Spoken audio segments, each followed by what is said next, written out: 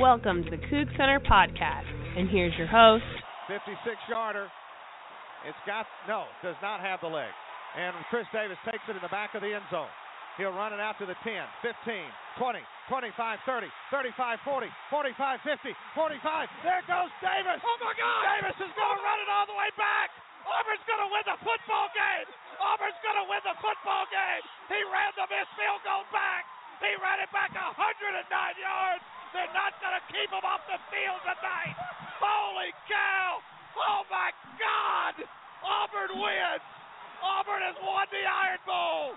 Auburn has won the Iron Bowl in the most unbelievable fashion you will ever see. I cannot believe it. 34-28. Michael Preston. Just talking with Brian Anderson off the air, and big thank you to head coach Steve Nugent for joining us here at the CougCenter. He's a very busy man this week, and we were glad he was able to make some time for us. Brian Anderson pointed out to me that we hear that clip just about every show we do. I was having a problem uploading audio tonight, and I figured, you know what? It's still my favorite call of any single play in football ever, and I want to hear it again because the play was just absolutely outrageous. The call was outrageous, and it was Auburn getting so unbelievably lucky to get to the national championship last year. There's just nothing quite like a football game in the South, is there, Brian? No. No, there's nothing like getting a homer call from, the southern like radio broadcast there at home either. That's something else. Auburn's gonna win the ball game. Oh my God.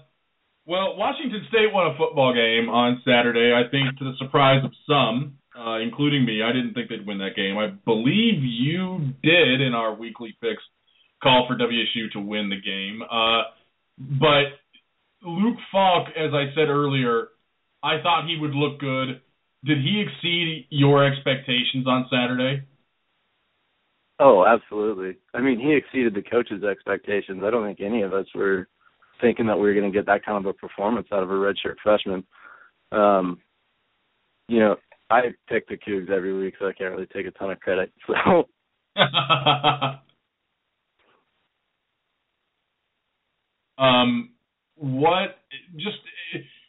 The dimes he was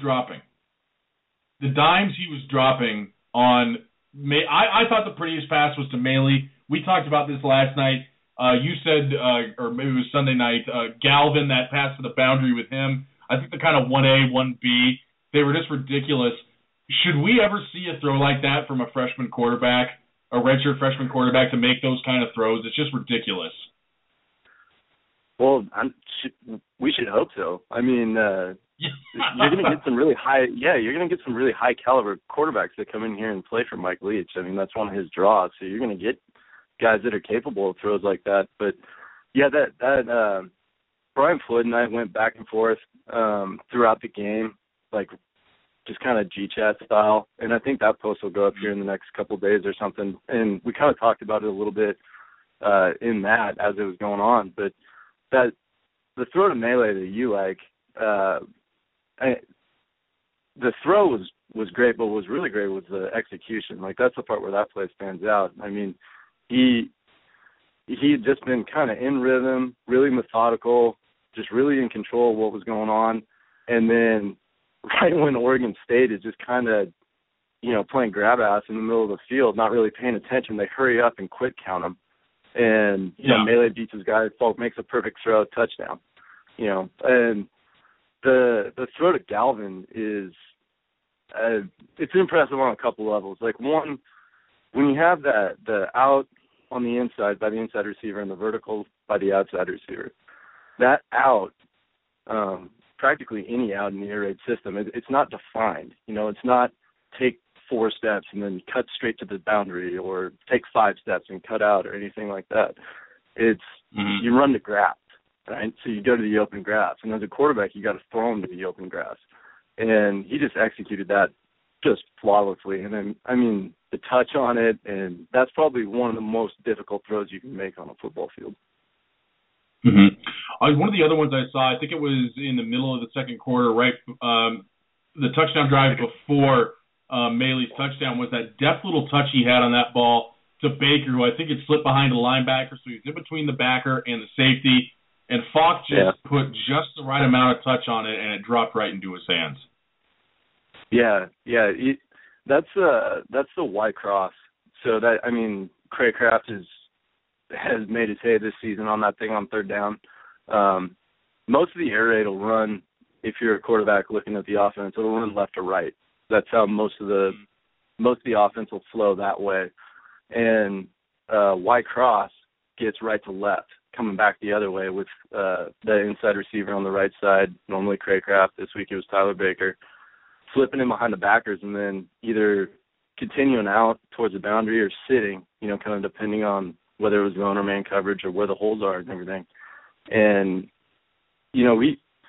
we talked about being able to read the defense and all that sort of stuff, but, I mean, these receivers are doing it too, and Baker was just phenomenal. I mean, he sat in holes, he found those openings, and, him and Falk had that nice rapport there really early and pretty much throughout the entire game.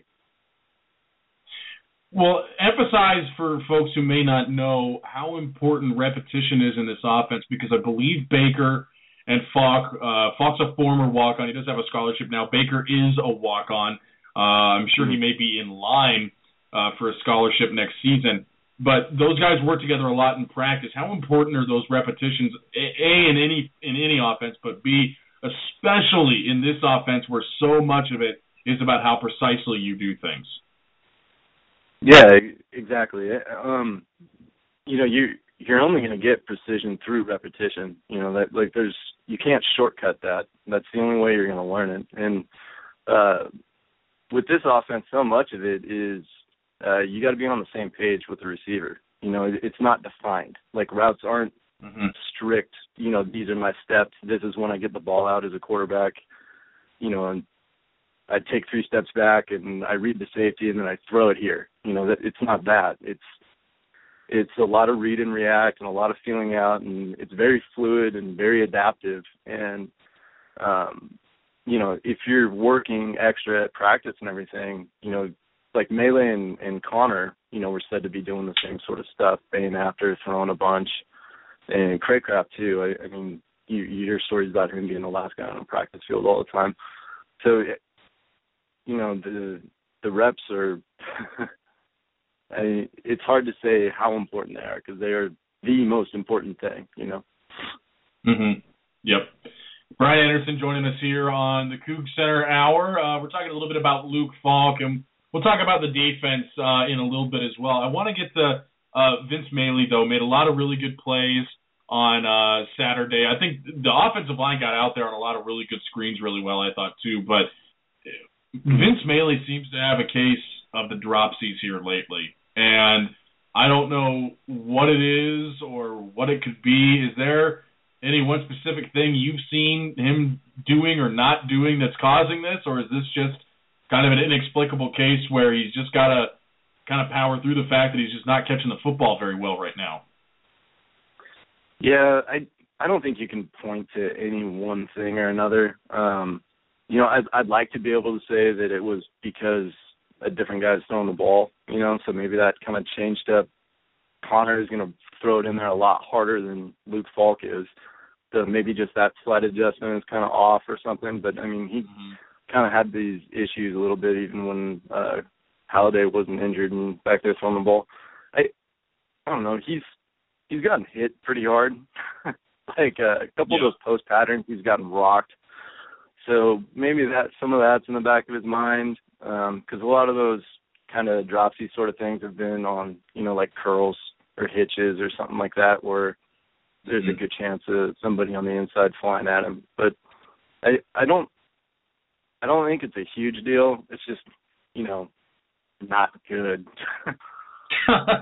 Generally when you're dropping passes that are right in your hands, that's typically not a very good thing to have happen. I would agree with that.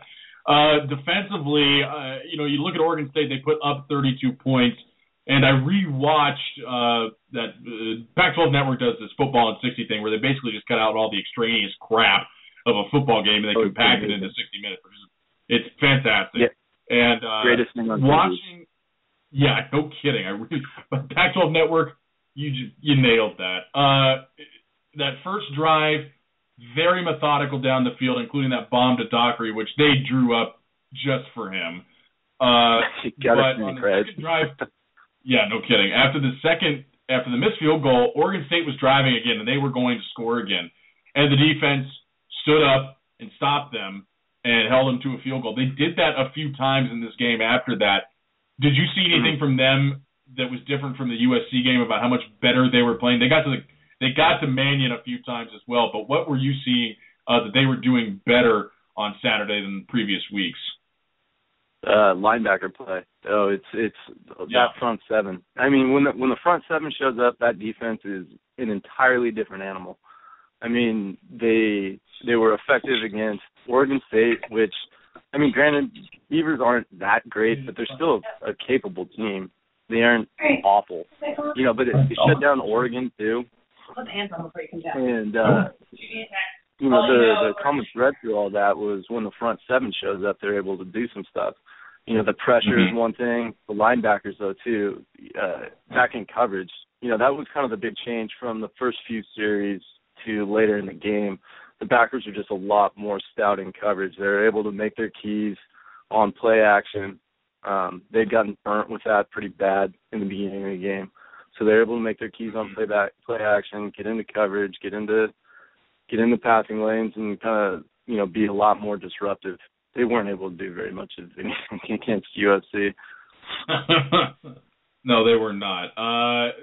These last two games, I think I'm kind of looking at ASU. That's just kind of let's go down to Tempe and let's come home and let's not get anybody hurt type of game. I mean, I don't want to be in that position 3 years into Mike Leach, but ASU is just such a good football team, and they are the number 6 team in the country.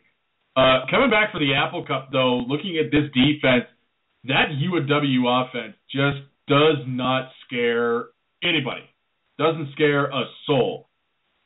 Can that defensive line have that same performance against Washington where they get into the backfield pretty easily? I'm not too concerned about what their offense can do, except that if you give any quarterback time, they can throw on anyone.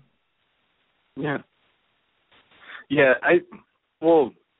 first of all, WSU last year went down to Auburn, who ended up being the number 2 team in the nation, and gave them hell. So going down to Tempe, you got nothing to lose. There's no bowl game on the line. Why not throw everything you got at the number 6 team and see if you can, make a dent.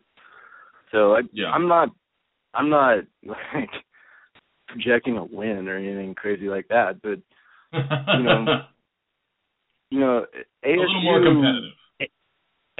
You're going to have to outscore them.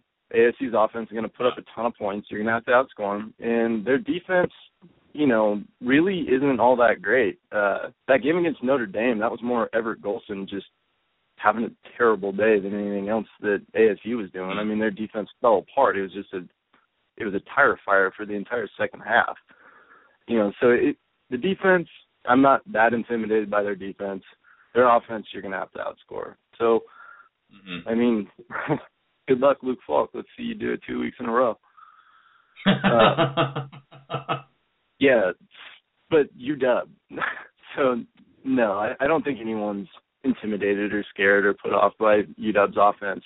The only thing offensively that they have that's, remotely concerning is Shaq Thompson when he's a running back and John Ross on the outside if Skylar Miles has any kind of time. Ross is probably the fastest guy on any field he steps on. He's just insane, 4.3 type of kid. And Shaq Thompson is, somehow just invincible. I don't really get it. He's just having an amazing No, season. I don't either, yeah. If that team was any good, he would probably be getting Heisman talk. Yeah, he might be. But unfortunately, much like Connor Halliday, he's surrounded by a bunch of guys who have won the football games they should win and lost all the football games they should have lost this year. And quite frankly, when you play a non-conference schedule where combined so far this year, your FBS opponents are 7-22, not a really good look. No, that's not very good. I didn't know it was that bad. That's really bad. Yeah, no. Well, they played, who was it? It was Georgia State, because Georgia Southern's actually the really good team. They played Georgia State, Illinois, and Hawaii were their FBS non-conference schedule opponents. And Illinois is awful. Hawaii hasn't been winning. Georgia State won one game this year. That was their first FBS win. So, yeah, no, that was a joke of a non-conference schedule. One final question for our good buddy Brian Anderson before we let him go tonight. Did you see this coming with him, with Luke Falk? I mean, after the USC game, I think we kind of looked at him and went, yeah, okay, this could be okay. But did anybody see basically what would have been 500 yards, if not for a few really bad drops and 5 touchdowns on Saturday against the second-best passing defense in the conference? No, I'd be lying if I said that I saw that kind of performance. I mean, that was a Pac-12 Player of the Week type of performance. You can't just, see 3 quarters against USC that were mediocre and then say like, oh, this is going to happen. That was lights out. I mean, what'll be interesting to see going forward is, he played so calm, cool, collected. He gets the Cool Hand Luke and all those other sort of nicknames, and it was very methodical and very, just deliberate. And is that his, average? Is that what we're going to see day in and day out from him, or was that just like the peak of what we can expect? And so that's the thing when you get a new guy out there and you get a game like that. Now, Mark's already fallen hook, line, and sinker. He likes Falk, and he he's just a boy in love, Brian. He's just very, very in love, and I can't blame him for falling hard for Luke Falk. Oh no, neither can I, man. Neither can I. No, he's all in early. But yeah, so it'll be interesting to see. Is that his ceiling? Is that kind of where he's at plateau-wise? Is that, are we going to get a consistent performance like that every single week? What type of player are you going to end up being over the long run? So that's pretty exciting. And, it's just, I think everybody should pump the brakes a little bit. And I think Jeff Nusser said it best before this game, actually, when he said, this is a chance to prove himself, but it's not a chance to win the position. And despite all of the great things that he did on Saturday, he still hasn't just won this position going forward for the next 3 years, because there's some really, really talented kids behind him. Peyton Bender, for the most part of this year, if you kind of read Jacob Thorpe's practice reports every week and you kind of pay attention to that stuff, it sounded like Bender was outperforming him, in spurts. Like they'd kind of go back and forth on who was having the better week. And Bender's an extremely talented kid. So, I think what Falk's doing is great. I think it's like way above what anybody could have possibly expected. But I also think that, he's going to be in an intense battle for the starting spot after this year, kind of regardless how the other remaining 2 games play out. Kind of nice, though, that looking at a guy with Luke Falk, if he continues to perform near this level for the rest of the year, that there might be somebody back there who's even better than him. That's kind of a nice problem to have, I think, isn't it? Yeah, there's definitely worse problems in the world than having 2 very confident quarterbacks. You mean like what happened from 2008 to 2012? Yeah, there's much bigger problems to have. Brian Anderson, as always. Yeah, I don't remember that either. You can read his stuff at CougCenter.com. He's very, very smart man, and you should always listen to him. When we come back, I'm going to give you the Dunderhead of the Week and ask Michael anything. Big question about taking your phone into the restroom with you. I will answer that when we come back here on the CougCenter Hour.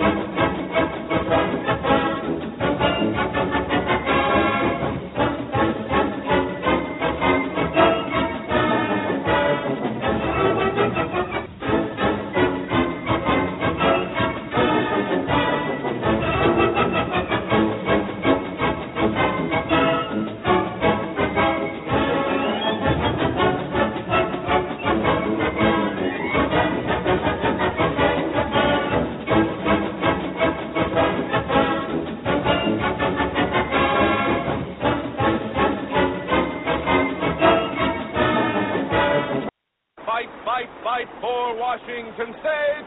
Win the victory. Win the day for Crimson and Gray. Best in the West, I know you'll all do your best. So on, fight till the end. Honor and glory, you must win. So fight for Washington State and victory. I love John Candy.